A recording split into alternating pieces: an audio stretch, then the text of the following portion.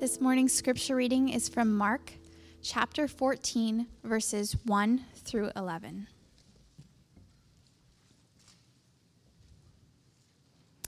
Starting in verse 1.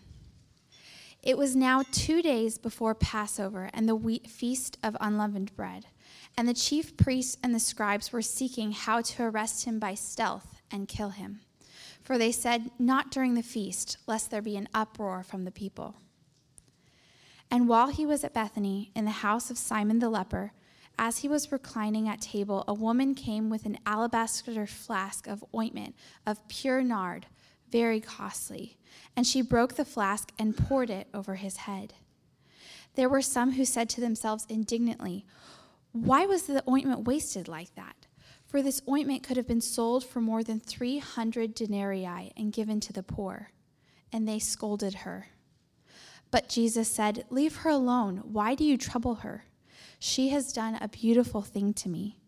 For you always have the poor with you, and whenever you want, you can do good for them. But you will not always have me. She has done what she could. She has anointed my body for burial. And truly I say to you, wherever the gospel is proclaimed in the whole world, what she has done will be told in memory of her." Then Judas Iscariot, who was one of the 12, went to the chief priests in order to betray him to them. And when they heard it, they were glad and promised to give him money. And he sought an opportunity to betray him. This is the word of the Lord. Thanks be to God.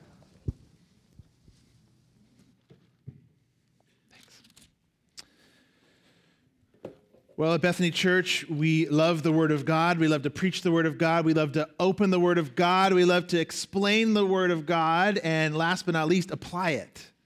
Apply the Word of God to our hearts. It is here for us to be used by us, to be challenged, to grow, to be strengthened, to be convicted, to be encouraged at different times. It knows what to do. The Spirit knows how to use it. It's sharp and piercing.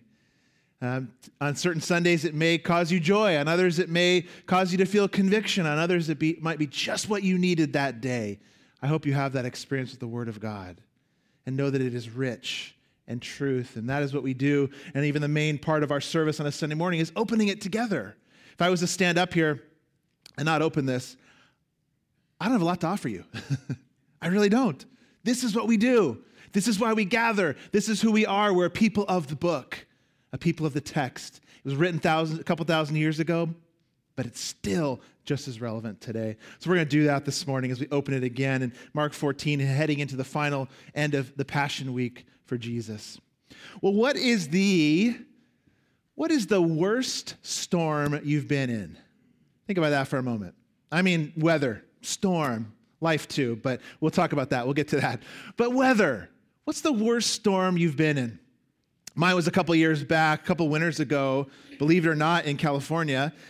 We had the wind was blowing so hard after such a long drought that multiple trees were just falling everywhere. In fact, so bad that a couple trees fell at Margot's preschool, one on her classroom, right down on top of her classroom. The streets were littered with massive trees after this storm, making many of the roads just impassable. You couldn't travel on them. But that, even as bad as that was for me, or as you think about the worst one you've been through maybe, nothing's really in comparison to some of those storms that hit the eastern seaboard at times during hurricane season. Maybe you've seen images like this one, the satellite images from those storms that come to different areas of coastal regions. They're breathtaking, really, and pictures don't even do them justice. First, you've got the magnitude and size of a storm like this is overwhelming. But then in a storm like that, you get 200-mile-per-hour winds. But what's amazing about these kind of storms like that, these big circular swirling storms with 200-mile-per-hour winds, is that many times the center of those storms, the eye of those storms, is completely calm. Have you heard about that before, that can happen in some of those storms? Sometimes as wide as 40 miles across, you can have clear skies, low winds. It's oddly peaceful, but it's surrounded by absolute chaos. That's so weird to think about. So strange. This is a picture from 1960s Hurricane Isabel that hit landfall in the Atlantic. You see there that massive storm, but you see in the middle of it an eye there that's peaceful and calm and still. Well, as we come to look at Mark 14 today, and we enter into the Passion Week with the betrayal, the arrest, the execution of Jesus, I want us to keep this image in mind. A cosmic storm was brewing around Jesus, a storm of epic proportions and consequences. And we're going to see in this chapter in the coming weeks, tension is going to rise, and it feels like a coming storm, an epic storm. There's a crowded cast of characters and controversy swirling around Jesus, and yet we find him right in the eye of the storm, confident, committed, caring even, when all these things are swirling around him. And Mark places these little interactions in chapter 14 with the cast of characters close together to communicate to us this rising tension, this rising storm in the life of Jesus. Today, it's the indignant betrayal by Judas. It means anger, resentment, unfair treatment. Indignant, that word. And the complaining disciples being contrasted with this beautiful, extravagant act of love by a woman who showed she thought Jesus was worth everything. Everything. Well, Judas and the disciples show today they don't think Jesus is worth much, and a woman who shows he's priceless. She sees on some level his value as a beautiful Savior, as we're going to see through her beautiful act. So this idea, it's going to be a helpful way for us to think about chapter 14 and actually the end of this gospel over the coming weeks, this storm coming and Jesus right in the eye of it, right in the center as we watch how he responds. That's what we're going to be looking at. Well, because too, the metaphor is helpful as well because it carries over into the storminess even of our own life. Just like the passage today, as we'll see Jesus confident, committed, and caring when all others begin to abandon him. In your life, he's really the only refuge. He really is. The only eye of peace, the only eye of salvation, the only place of true security. Not only for the storminess of your life, but even Mark 13, we've talked about the last couple of weeks, the coming judgment. He's the only eye, the only place. So grab your outline. Hopefully you got it. We're going to walk through the story together, all the while asking ourselves in Mark 14 these questions. How much is Jesus worth to you? How much is he worth to you? Think about that for a minute. Everybody here, how much is Jesus worth to you? Does he get the leftovers or your best? Those are our questions as we're going to look at these contrasting stories today. Let's look at the brewing storm first, though. We're calling it this. The religious elite are planning a storm of epic proportions for Jesus. The religious elite are planning this crazy storm. Verse 1 and 2 again. It was now 2 days before the Passover and the Feast of Unleavened Bread, and the chief priests and the scribes, they were seeking how to arrest him by stealth and kill him. Couldn't be more straightforward. For they said, not during the feast, lest there be an uproar from the people. So Mark begins this section telling us what was going on. It was Passover. The Passover and unleavened bread feast, which really had been combined at this time in Israel's history. And they were 2 days away from this, so probably Wednesday of the Passion Week and Passover. This is all significant. Mark is so compact, we know that. So when he puts details in, they're there for a reason. It places the works and words of Jesus in this chapter into the context of Israel's history. Passover, A big feast and celebration was going on. Jerusalem would have been bustling at this time, full of people everywhere in the streets, crowds of people that had come in out of town, and it brings about the powerful, shocking effect we're going to hear of Jesus' words this week, but even more so next, Passover. As he sits in the eye of this brewing storm. Well, one thing's for certain, here's what we want to see. This is a festive moment. A very festive moment that Jesus and the disciples are walking into. Passover, if you remember, is the great celebration of the redemption, really. The saving of God's people from Exodus, from slavery, from bondage that they were in. And every male Jew within 15 miles of Jerusalem at this time was required to come into the city for Passover. But that wasn't all. Many more came. All kinds, thousands came to the city. The celebration, you remember, it's from Exodus. Plague after plague was sent on Pharaoh. Do you remember? Plague after plague. As the Israelites were held in slavery, making bricks for Pharaoh. And the final plague from Exodus 12, God would send the angel of death to the houses, all the houses, to kill the firstborn child. But to those who observed this Passover, the killing of a lamb they did, and smearing the blood, the angel would pass over. Here's Exodus 12. The blood shall be a sign for you on the houses where you are, and when I see the blood, I will pass over you, and no plague will befall you to destroy you when I strike the land of Egypt. Remember this. This is a little preview even for next week. Remember this idea. We'll talk about it again next week. But Passover, it's important as we head into this setting here with Jesus in this chapter. But inserted into this wonderful time, this celebration in the life of God's people. They're celebrating the new life he gave them. We've got this nurtured intent of death right in the middle of this great celebration of freedom and life. This nurtured intent of death.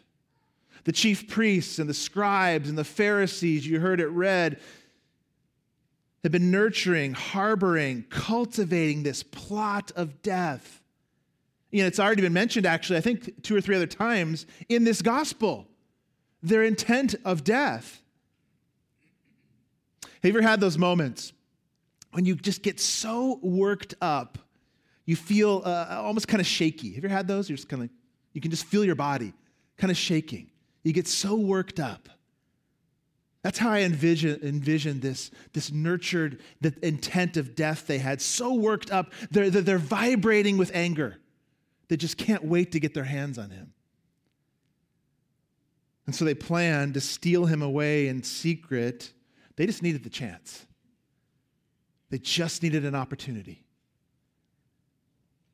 Because as well, Galilean followers of Jesus would have been everywhere in the city because of Passover, and they could not afford a riot. If a riot broke out, that would give cause for the Romans to come in and regulate with force, and so they're seeking stealth, a secret opportunity. This is an intense situation, Mark's trying to say. It's really intense. All they need is one inside tip. That's all they need. One tip. Where he's going to be, what's going to be going on, will there be others around? One tip, that's all they need. Which points to the fact that Jesus at this time was much more hidden, much more secretive. Where is he? They don't even know. We just need one inside tip. That's all they need. Judas would give it. But let's first look at the woman. The extravagant love of an ordinary woman. That's what we're going to look at. So we're going to spend most of our time today. The extravagant love of really an ordinary woman. Take a look at verse 3 and 4 with me again. And while he was at Bethany in the house of Simon the leper, as he was reclining at table, a woman came with an alabaster flask of ointment of pure nard, very costly, and she broke the flask and poured it over his head. And there were some who said to themselves indignantly, there's that word, why was the ointment wasted like that? Indignant, as I said, it means they were angry, annoyed at the feeling of being something was unfair, something wrong had happened. And so they responded indignantly. But who is this woman? Who was this ordinary woman that Jesus highlights for us, that he points to here? And what's she doing here? What's her significance? And how does the tension even heighten in Mark's gospel because of this? And what does she have to do with us? Well, John 12 in the parallel story, the Gospels many times, especially Matthew, Mark, and Luke, many times they'll parallel things, but John has a parallel for us. In John chapter 12, he identifies her as Mary, the sister of Martha and Lazarus, actually. John gives us a little more detail. It's helpful sometimes with these gospel stories to read them next to each other because sometimes they give different pieces of information that help, and this is one of those times. This is Mary, the sister of Martha and the sister of Lazarus, who was also present at this meal. Lazarus was there too. Think of this setting for a moment. They're there together, probably hidden in a safe, relaxed environment. The excitement of Jesus coming into Jerusalem during the Passover season is there. The excitement of him taking the kingdom back, they're ready. But they've got this great feast beforehand. Imagine the greatest time you've had, sitting around a table with those you love and excitement and celebration and security. They were there in that moment. Imagine the discussions, though, taking place with the disciples. They're going in to take back the kingdom. Where are our weapons? What's it going to be like when he takes the throne back? What do you think? What's going to happen? Are we going to be there? Is it going to be right away? You think it's going to be right before Passover or after? What do you think? All kinds of stuff. And Lazarus is there. Imagine the conversations. Hey, Lazarus, how's it been since that resurrection thing? What's it been like? Or Lazarus, what'd you see on the other side? What did you see when you died before Jesus brought you back? I mean, it's an amazing room, what was taking place there. It's the inner circle. And the smells of food are there and great conversation. And Jesus is finally relaxed, just getting ready for this triumphant taking of the kingdom. Simon the leper says his house, and Mark was there as well. Probably somebody that had been healed by Jesus is there too. He's hosting this fantastic evening. He's set everything right. It's all perfect. Everything seems right. And yet death is outside the door. And death, as we're going to see, has made its way into the inner circle too. In the heart of Judas. And that's the setting that this woman walks into. This celebratory feast, time together, probably good conversation, good food, good smells of food, everybody there, reclining at table, Mark says, relaxing. Everything seems right, and here comes this woman. And what she does is really the final, last act of love for Jesus before his crucifixion. It's the final thing. We have one bright spot here with this woman.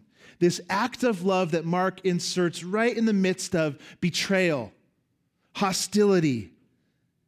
And it's a dramatic contrast we're going to see to Judas's betrayal, and a model and a call for us to love as Jesus' followers. Here's how we're going to describe the woman's love. It's public, it's heart-driven, and it's sacrificial, we're going to see. That's the type of love she shows. This woman who walks into this great feast.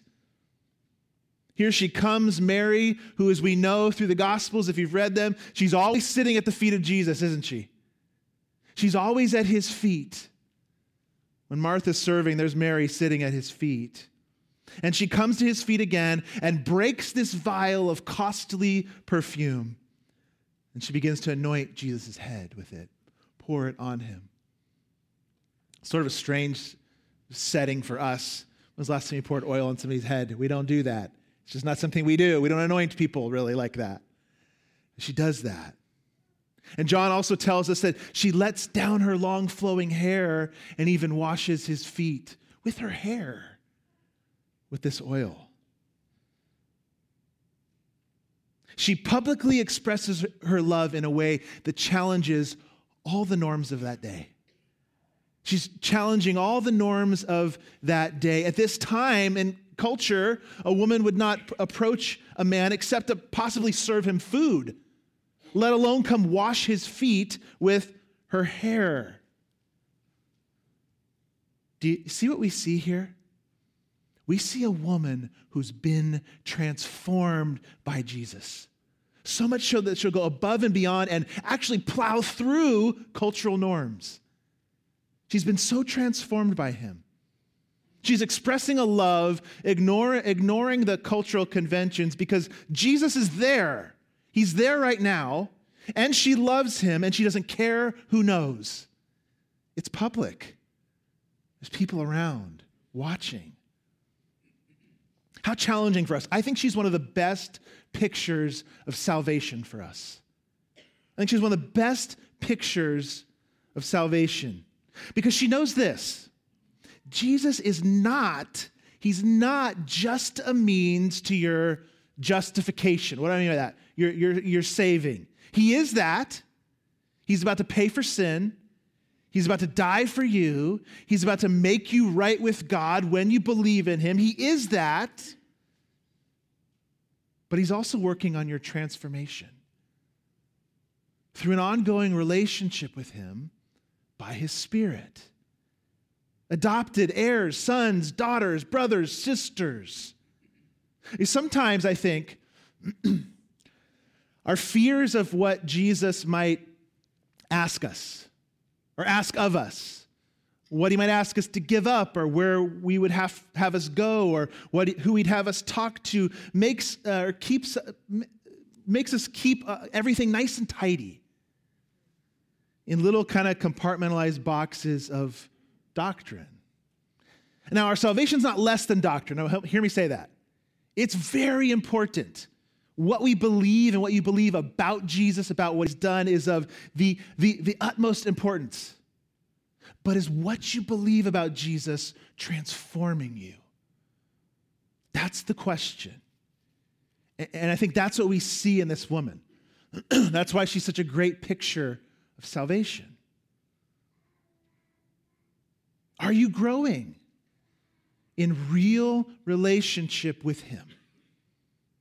And deeper in love with Christ to the benefit of your own transformation. Because that's what we see here in this woman. She's going against all cultural norms here. She's been transformed. She doesn't just believe some things about Jesus. Her heart is taken. She's been captive by him, captivated.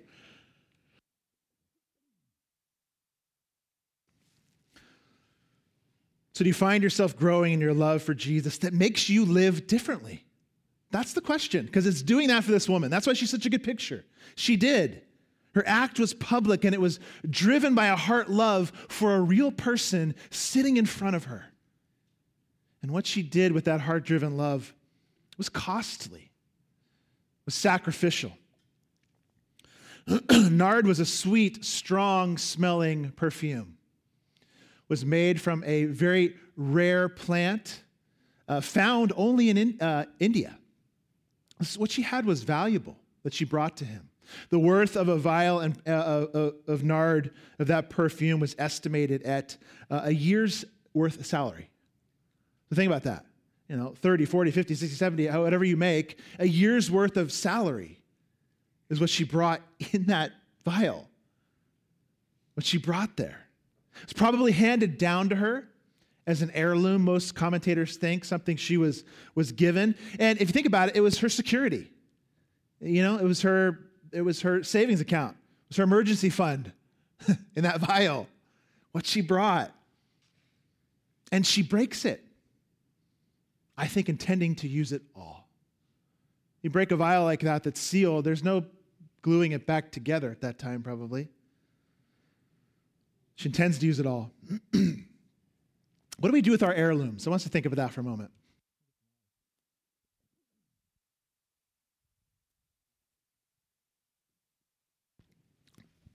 What do we do with our heirlooms? Things we've inherited, the things that have been handed down to us. The things that you might say are priceless. Robin and I were given a few years back some amazing china from my dad that he gave to us, that he had. And a few years back, I was organizing our garage, and 3 out of the 4 boxes had been nicely packed and organized in our garage with tissue paper and labeled in strong, sturdy bins there. 3 out of the 4, I said. So 3 of them were packaged that way. They were there. They were safe. Maybe like some of your precious heirlooms. The silver that's tucked in the back of the closet, the priceless painting you have displayed, your grandfather's watch, your grandmother's brooch, whatever it is, tucked in that jewelry box. Heirlooms are precious. We hold them tight, don't we? We protect them. We put them in safe places, like those boxes with tissue paper, sturdy boxes we had. Well, one of the boxes of china was still in a cardboard box.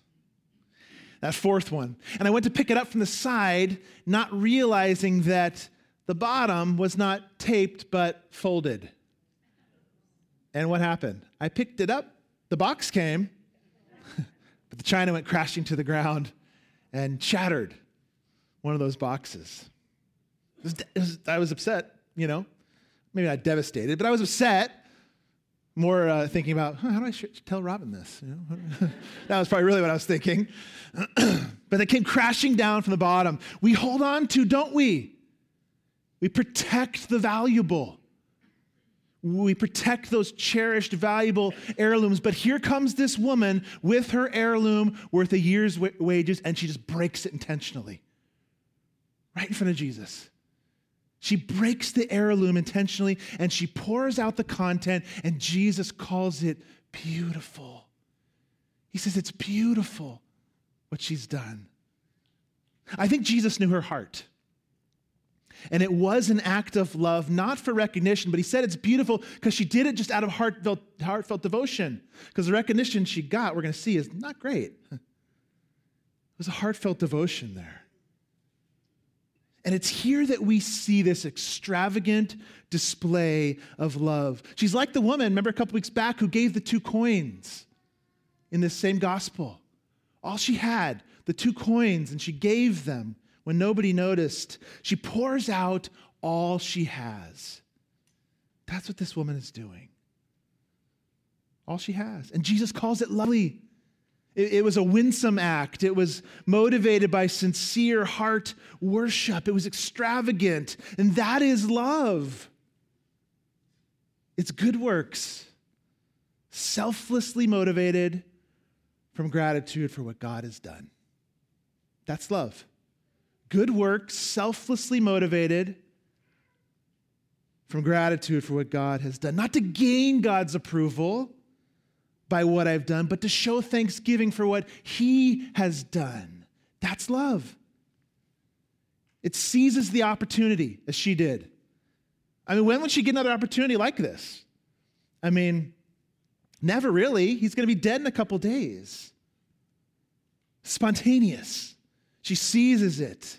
How many times for you and I, the opportunity has come, something's come in front of you, an opportunity, you see it, you kind of know it's there. It's maybe an opportunity for an act of love, and it passes you by. And you just kind of go, there it was. Whether it's out of shyness or fear or just worry that I won't be able to handle this opportunity, we let it passes by and you go, oh, it was there. I kind of let it go. This love, she doesn't here. She's spontaneous, she seizes the opportunity, and she doesn't actually count the cost. She doesn't count the cost. Because this kind of love knows that the priceless eternal treasure, she already had it. She already had the treasure. It was Jesus. That was the treasure, not the flask. The treasure was him. Not what she held in her hand. It was him. The gospel of Jesus Christ is to fuel our active love. Christ himself is to fuel and propel and drive our active love. This one shows us that Jesus, he deserves more than our second best or our third best. Whether it's in love we show a neighbor, our giving to the gospel mission with either time, talents, finances, he deserves our best. That's what she's showing us, what this love looks like. Or in the hospitality we show one another in the church or in our community with our neighbors. She's proactive in love, spontaneous, doesn't count the cost, just steps out and loves. Let's be proactive in our love for one another, for the sake of the gospel, as she was. I mean, when was the last time you invited someone from church over to your house for a meal? Maybe it was somebody new. Maybe you risked and stepped out with somebody that you realized, they don't really have many friends at church yet. I'm going to take a shot. Or as he calls us to give of our time and our talents and our treasures, and I do this myself, it's going to be so inconvenient for me. I'm going to be inconvenienced. I just know it. It's going to be inconvenienced. If I start this conversation, I know where it's going to go. It's going to, you just have that. My mind goes there. I'm guessing yours does too sometimes, maybe. She doesn't count the inconvenience. She doesn't count the cost. Or if she did, she decided he was worth it. Because it cost her. We know it cost. The Gospel of John tells us Judas is the one who led this indignant complaint. Judas himself probably had to do with the fact that he was skimming off the top of the money bag as the treasurer, and she was breaking this vial that could have been sold for money. Probably had something to do with it, I'm guessing. But he led this indignant complaint. How dare you? What are you doing? We could have fed 5,000 people with that vial you just broke and dumped on Jesus' head. What are you doing? What were you thinking? That's indignant. Probably even a little more than that. Even angrier than that. What are you doing? But what do we see in Jesus? He defends, praises, and promotes this extravagant love. They're after her. They want her head. Not Jesus. He defends, praises, and promotes this extravagant love. First of all, how do you think this made Jesus feel? How do you think this made Jesus feel to see the disciples and Judas respond to this woman? Jesus, you're not worth 1 year's wage. That's what they're saying. Jesus is not worth the cost of this vial of perfume. She's wasted it on you, Jesus. What isolation. What loneliness. He's sitting there with his disciples, these men that he's trained and leading them to the cross and what he's supposed to do for them. And you're not worth a year's salary, Jesus. What a waste. He must have felt lonely in that moment. He must have felt isolated, especially in his humanity. You're not worth it, Jesus. Jesus stands up for her, though, and he defends her. Much like he stood, remember in Acts, the book of Acts? Remember when Stephen is being stoned? He's the first martyr. He speaks truth about Jesus, and they take up stones, and they're ready to just crush him, and he looks up to heaven, and what does he see? Do you remember that? Jesus is standing there in approval for his servant dying for him. I think we get a little picture like that here. Here comes this woman offering for Jesus, loving Jesus, and they come after her. What are you doing? And he stands up and he says, stop. Stop. You don't know what you're doing. She does. He stands up and defends her much like he did in the book of Acts for Stephen. He says, leave her alone. Why? Why does he say it? He knows her act was motivated by love. She didn't want the recognition, and that pleases him. He praises it as beautiful. Gospel-fueled love, that's what pleases Jesus. That's what pleases him. He calls it beautiful. She didn't serve to get noticed. In fact, we saw there, she gets ridiculed. She didn't serve to get something. This is Mary. Jesus had already raised her brother from the dead. She served because she loved him. And maybe it was sorrowful. Why does he keep talking about his death? He keeps talking about his death. Why does he keep doing this? And maybe in this loving concern and maybe even sorrow for him, she takes this perfume to anoint him. And maybe she believed, I don't know, maybe she knew something far deeper than the disciples at this point about Jesus' words about his death. Maybe not, but she might have. We got to ask ourselves. I have to ask myself, does my devotion to Christ ever cost me anything? Does my devotion to Christ ever cost me anything? Do you ever allow yourself to be inconvenienced for your love for Jesus? And that's the obvious question here today with this act by this woman. Do you allow it to? Jesus says she has done all she could, is his words. Meaning she's given in total. She's given all she had. She's done all she could for me. This is it. She's done it all. She's given in total. Much like the widow we said. She puts Jesus above all else. That's what Jesus means when he speaks about this serving the poor, the ongoing responsibility to care for the poor. Look at verse 7. He said, leave her alone. Why do you trouble her? She's done something beautiful. In verse 7, you always have the poor with you. Whenever you want, you can do good for them. But you'll not always have me, he says. Now, as followers of Jesus, we must care for the poor. Some have used that verse to say, see, we don't need to care for the poor. No, Jesus says it's ongoing. The poor will be around and you must serve them. We must. But the irony here is that Mary's gift was actually in that moment for the poorest of poor people. Think about it. A man without a home, a man without riches, on his way to die on a cross. Who was more impoverished? A man without riches, a man without a home on his way to a cross. I like what Kent Hughes says about it. This either-or idea. Well, no, Jesus is saying don't save the poor, just love him.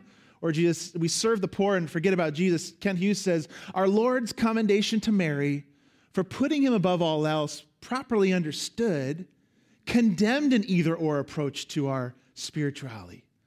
Christians are to worship God and minister to others. The ideal is a lavish, contemplative, devotional life, in which we love Christ so much that we pour ourselves out for others. One without the other falls short of that dynamic Christ wants for us. It's not an either-or. In fact, the two go hand in hand. And this woman who loves Christ is actually in that moment pouring that vial out for the poorest of poor. He's right in front of her.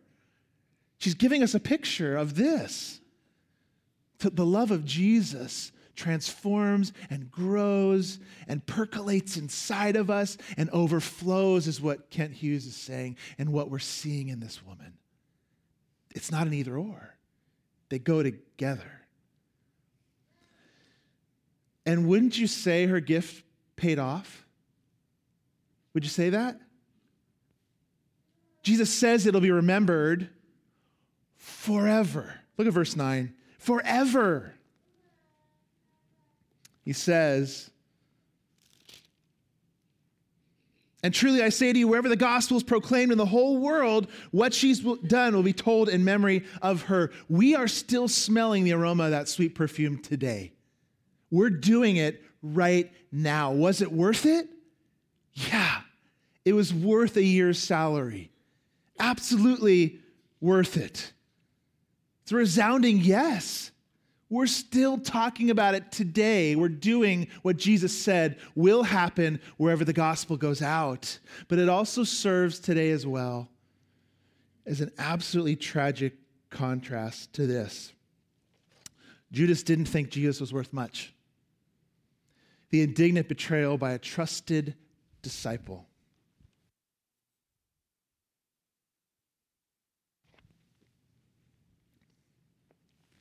The brilliance of the gospel writers.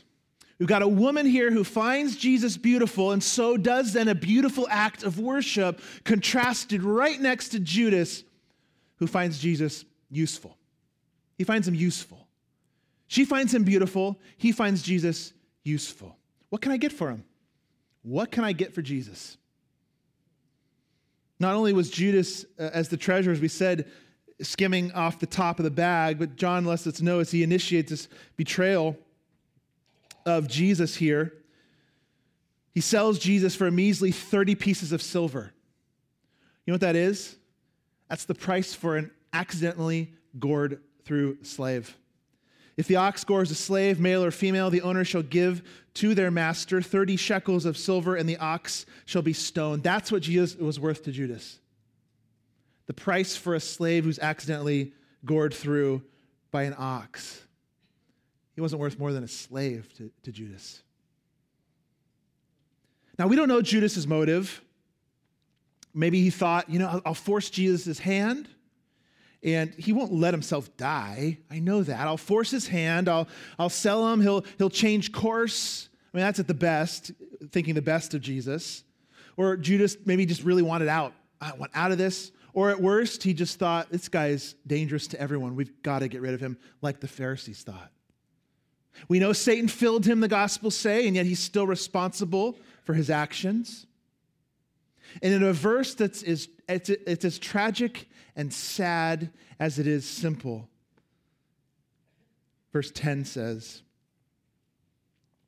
Then Judas Iscariot, who was one of the 12, went to the chief priests in order to betray him to them. It's as tragic and sad as it is simple. He's so close to Jesus. He's been right in front of him for years, and he misses him. He's right in front of his face, and he misses him.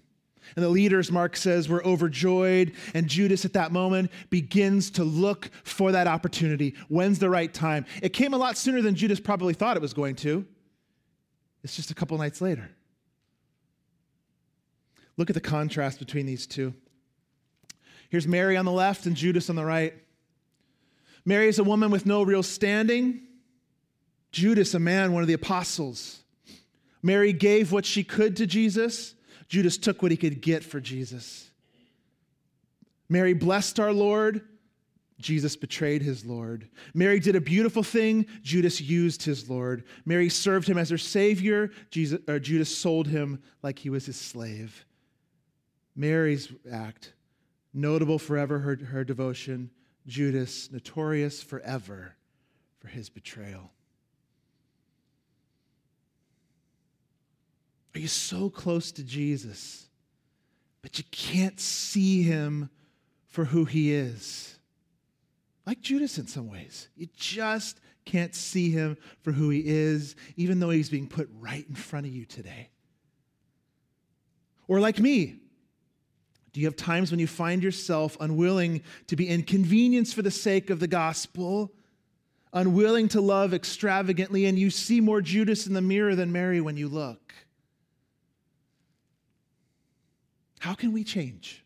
Because I want to be like Mary. I think you do too. She's put there for that reason. I want to be like Mary. How can we change? How can we grow to be more like Mary? Did you catch Jesus' words in verse 9? Listen to verse 9 again. Truly I say to you, wherever the gospel is proclaimed in the whole world, what she's done will be told in memory of her. Did you catch those words? Jesus is confident, this is what we know, the cross would not be the end, and the gospel would go forth. It's sort of easy to slip over and pass over in verse 9 there. Jesus is certain of his death. He's certain of that. He's been predicting it. He just did. He said, she's anointed my body for burial. That happens when you die. Yet he's just as confident that the gospel is going to be proclaimed, did you hear it in that verse? In the whole world. In the whole world. The gospel doesn't end with his death. It begins with his resurrection. And so Jesus, in that moment, he's predicting his resurrection too. He's saying, we'll remember this when the gospel goes forward. Meaning, yeah, I'll die, but I will raise too. So he's predicting his resurrection too in that moment. So how do we change in light of that? How do you and I become more like Mary in light of that? Well, thank you, Jesus. He gave us the answer today. It's right there. It's the good news of his death and his resurrection that's going to go forth into the world, that's going to go forth into your hearts. And when we remember this woman again today, and we look at her extravagant act of love, we look at Jesus' defense of her, we embrace again in faith and love a Savior who would die for a bunch of Judases.